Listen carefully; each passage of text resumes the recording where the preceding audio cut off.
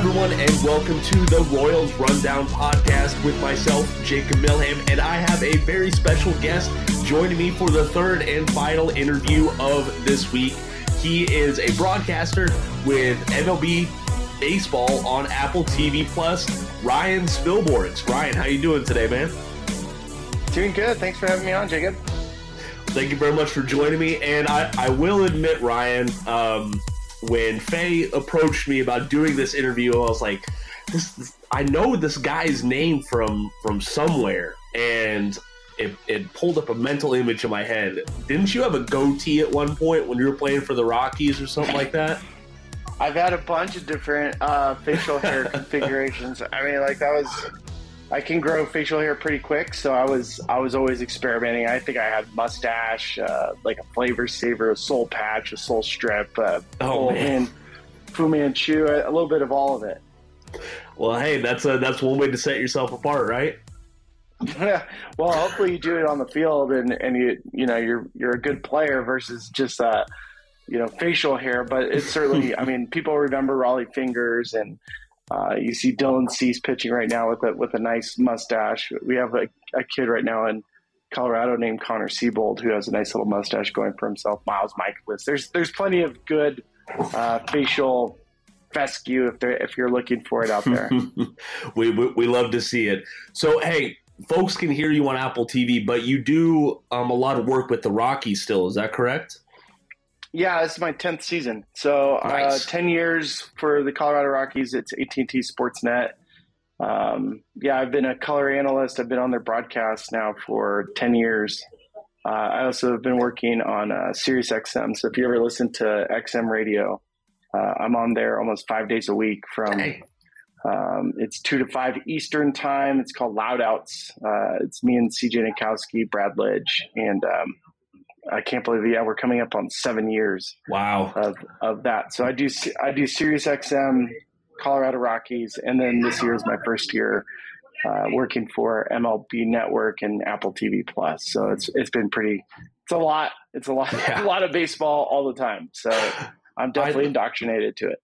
I bet. I mean, I ain't gonna lie, I dive deep into the Royals, but that is about it. I'm kind of a casual viewer of all the other teams and things like that. Mm-hmm. How do you prepare for like a broadcast or just any show with having to know so much about, well, so much? I mean, that's the benefit that I have is my different roles in baseball allow me to go into the clubhouse. So I'm a former player. I played 6 years. I've been in clubhouses. I go to visiting clubhouses. I watch teams. I'm constantly. I'm doing 140 broadcasts a year, so I see virtually almost every single team. I cover postseason baseball. This would be my 5th year covering postseason baseball. So. I'm really in it. So I get a chance to meet the players. I go beyond just reading stats or going to Fangraphs or Baseball Savant. I'm in there. I'm talking to the guys, learning grips, talking to coaches. Like today I'll be at, I know we're doing this on a Thursday. I'm going to be leading the scrum with Bud Black today. Ooh. Because I'm the sideline reporter. So the last couple of days I've been sideline reporter. And then I'll go and talk to Gabe Kapler. Like yesterday on radio, we interviewed Gabe Kapler and Craig Counsell. So, I mean, it's not hard to do the research because I'm living it, literally living it every single day. So I feel like I have a really unique perspective of baseball. And what's kind of cool is this whole Apple TV Plus, these Friday night games. I've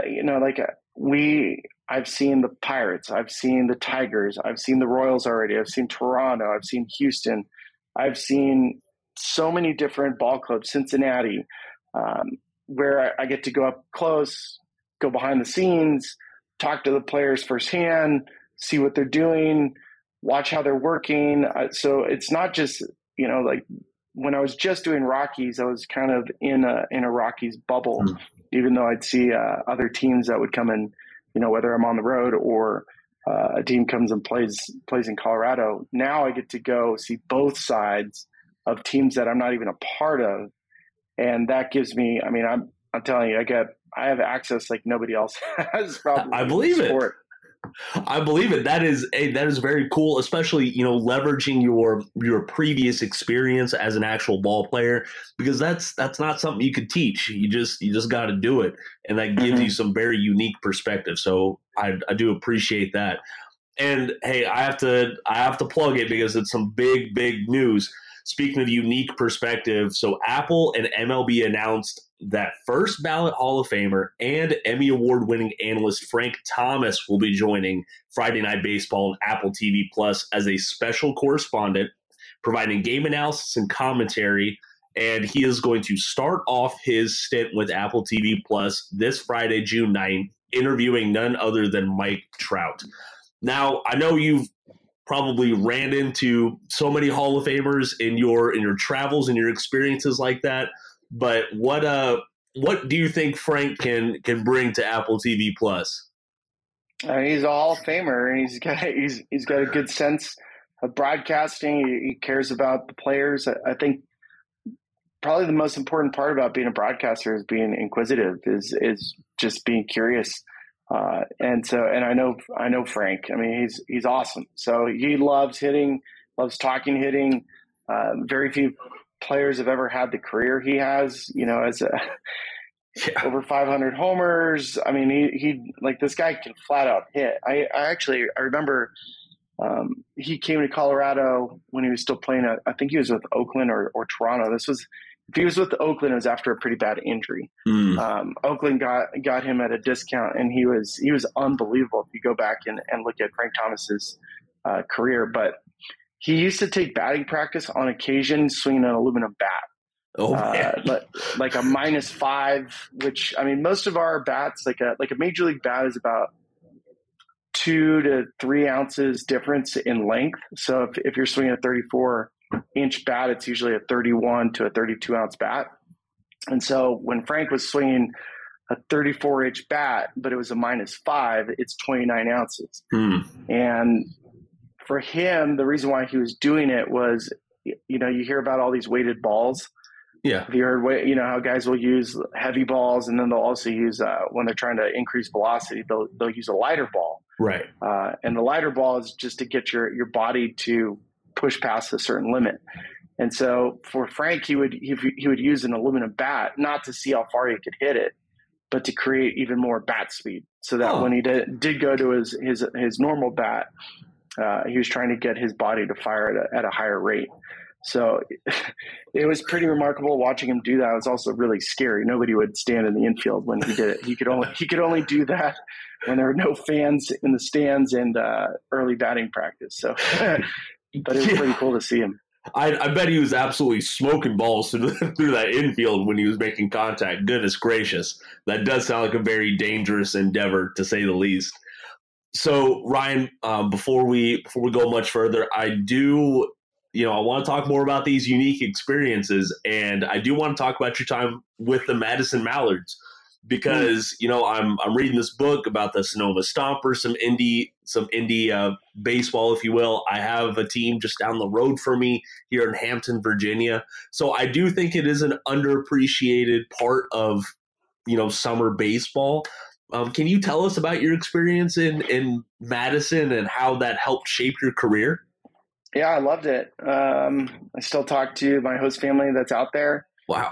That was a summer after I was at UCSB, and so UC Santa Barbara, we had probably our best run in like school history. Wow. Our team made it to a regional. We took on Notre Dame. Notre Dame at that time, that's where Pat Murphy was. He was the head coach of Notre Dame. And that was before Murphy went on to ASU. And then if you know anything about the Milwaukee Brewers, Pat Murphy has been the bench coach for Craig Counsell for the last bunch of years. And Murph is like really famous when it comes to college baseball. But anyways, that summer we go from UCSB and 10 of my teammates got drafted. I was not one of them. And I ended up going to Madison, because normally I would play for the Santa Barbara Foresters.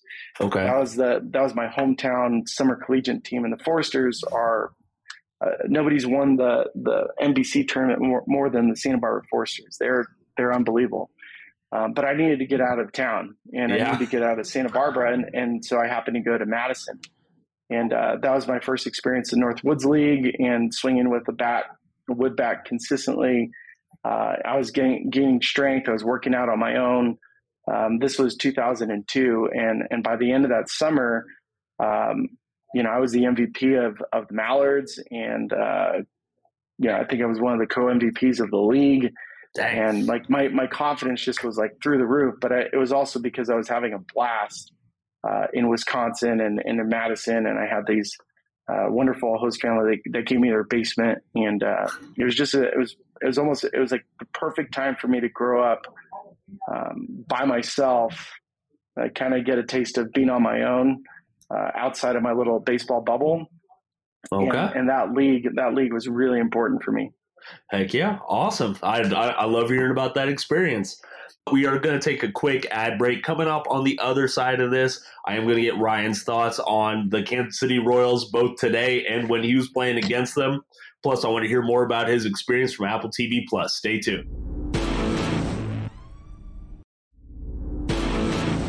And we're back here on the Royals Rundown Podcast. Jake Mellingham here with Ryan Spilborghs of Apple TV+. And serious, I could just list off all the platforms you're on, and we would probably be here for a little while, Ryan. That's what it seems like. So, hey, you did have a very lengthy MLB career. Honestly, back in the, if folks haven't heard of you, it was back you were playing like before 2010, correct? I forget when you debuted. That's what I'm blanking on. I was 2005 to 11. Thank you. And then I was on a team that went to the World Series in 2007. Heck yeah, awesome. But you are 2 state lines over. You're in Colorado right now. You drive over down I-70. You'll hit Kansas City, Missouri eventually. You've already seen the Royals play this season on Apple TV+. I do want to get your thoughts on this team just in this season and moving forward. Yeah, I think it's been a growth season. I think with Q now as the manager, you're starting to see some platoon advantages, which is unique to the Royals. I've really grew to love Dayton Moore in all the years of coming in there and getting a feel for the organization from 2014. So we were doing season previews with the Royals year after year for MLB Network Radio. So I would always go to Surprise and sit with Dayton and sit with the front office and get a sense. And this was when you had Ned Yost and then to Mike Matheny. There's been a tradition that was set in place, especially with the group that won a World Series and went to the World Series back-to-back years. There's this feel of being homegrown and how important it was to be homegrown. How there was, a culture of family and faith and all these different tenets that were pretty special. But at the same time, you could tell like the rest of Major League Baseball was evolving to doing different things, and that evolution of baseball. And I see it. I mean, we see it with Tampa, we see it with San Francisco, we see it with the Dodgers. Platoon advantages are really important, and it's an important key of how you set up your bullpen and how you set up your bench. And as I'm watching this Royals team, you're starting to see certain players that are fitting the mold. It's a really good time to be a Royal in that organization, especially if you know what your skill set is. And so as I'm watching, of course we can talk MJ Melendez or Bobby Witt, but to me the more important parts are seeing the growth of pitching staff, of bullpen, of the bench, of guys that are capable of coming off the bench. So that's going to be for the Royals to get to that next spot, which is what we've seen with Baltimore, which is what we've seen now with Pittsburgh. We're starting to see it now with Cincinnati. Just because you have talent that's coming up doesn't mean it always fits. And having multiple losing seasons, you should be able to accumulate talent. And that, that shouldn't be you shouldn't be proud of having losing seasons because you've accumulated talent. I think the next part is you should be proud about the development of your talent whether it's a top pick or a fifth or seventh rounder that impacts at the big league level. That to me is where it starts to shine. So, like, for example, somebody like Vinny Pasquantino, right? The Pasquatch.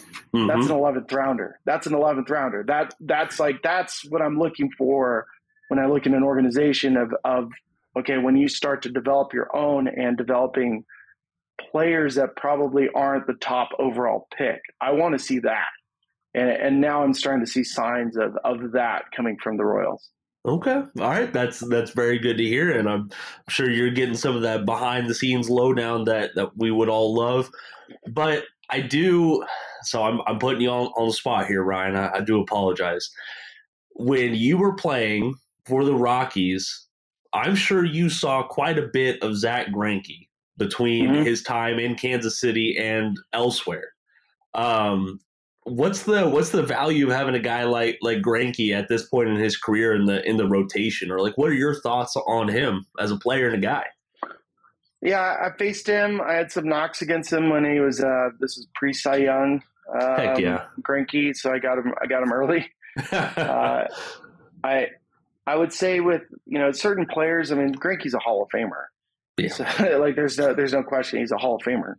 I think he's third active in wins of the starters that are out there. I think it's like Verlander, and then it might be Scherzer. It might maybe for all I remember off the top of my mind, it could be Greinke, could be number 2.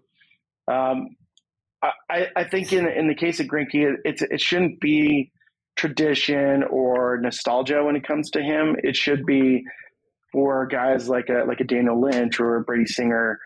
To pick his brain, to understand what is he doing, what is he looking for, how is he reading a swing, because that's something that he does. I mean, Greinke is off the charts, thinks of baseball. He's a baseball savant. Yeah. He's legitimately, and he remembers stuff. So if you're going to talk to Greinke, and if Greinke's going to be filling a roster spot, it's not just to be a traditional innings eater or veteran. At this point in his career, I think he's coming on his 19th season. Yeah. You have to go in and plug in and learn as much as you possibly can. And that value, you might not see it this season. It might be something that you hear from a player down the road. So this is how Greinke showed me how to use his changeup, and it didn't have to have a 10-mile-an-hour variance. He used it more as a two-seam to get in on righties, or faded in on a lefty. So, I mean, that's where the value of Zach Greinke comes from is that he's not a pitching coach. He's your teammate that's in the grind, and you get to watch it firsthand. And if you don't take advantage of it, then that's shame on the players that are currently around it. Because that's an encyclopedia of baseball right there. Very true. Well, thank you for that insight, Ryan. Again, this is Ryan Spilborghs, everyone. Sorry about that. I almost stumbled on your last name. I feel like I've been just doing call me good. Spilly. Everyone calls me Spilly. Really? Spilly's the easiest way. Yeah. I'm known as Spilly. If I'm called Ryan, I'm usually in trouble. Okay, well, gosh dang it. You haven't been in trouble this whole podcast, I promise. I was just talking to Dave Holtzman of the Kansas City Royals yesterday, and that's what he said. Everyone usually has a nickname in the clubhouse, and usually ends in a double E or a Y sound. So his is Holtzy, yours is Spilly. It's just consistent wherever you go. Again, thank you so much for joining us. I know you listed off everywhere you've been broadcasting and where folks can hear you and see you, but where can folks find you on social media?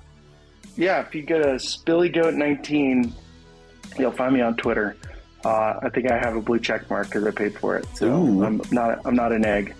But yeah, I mean, I'm happy. I'm always happy to engage with fans, and I love talking baseball. So anytime you need me on, I'm happy to jump on. Well, thank you so much for joining us, Spilly. Everyone out there still listening, you know where to follow the podcast. You know where to follow me at.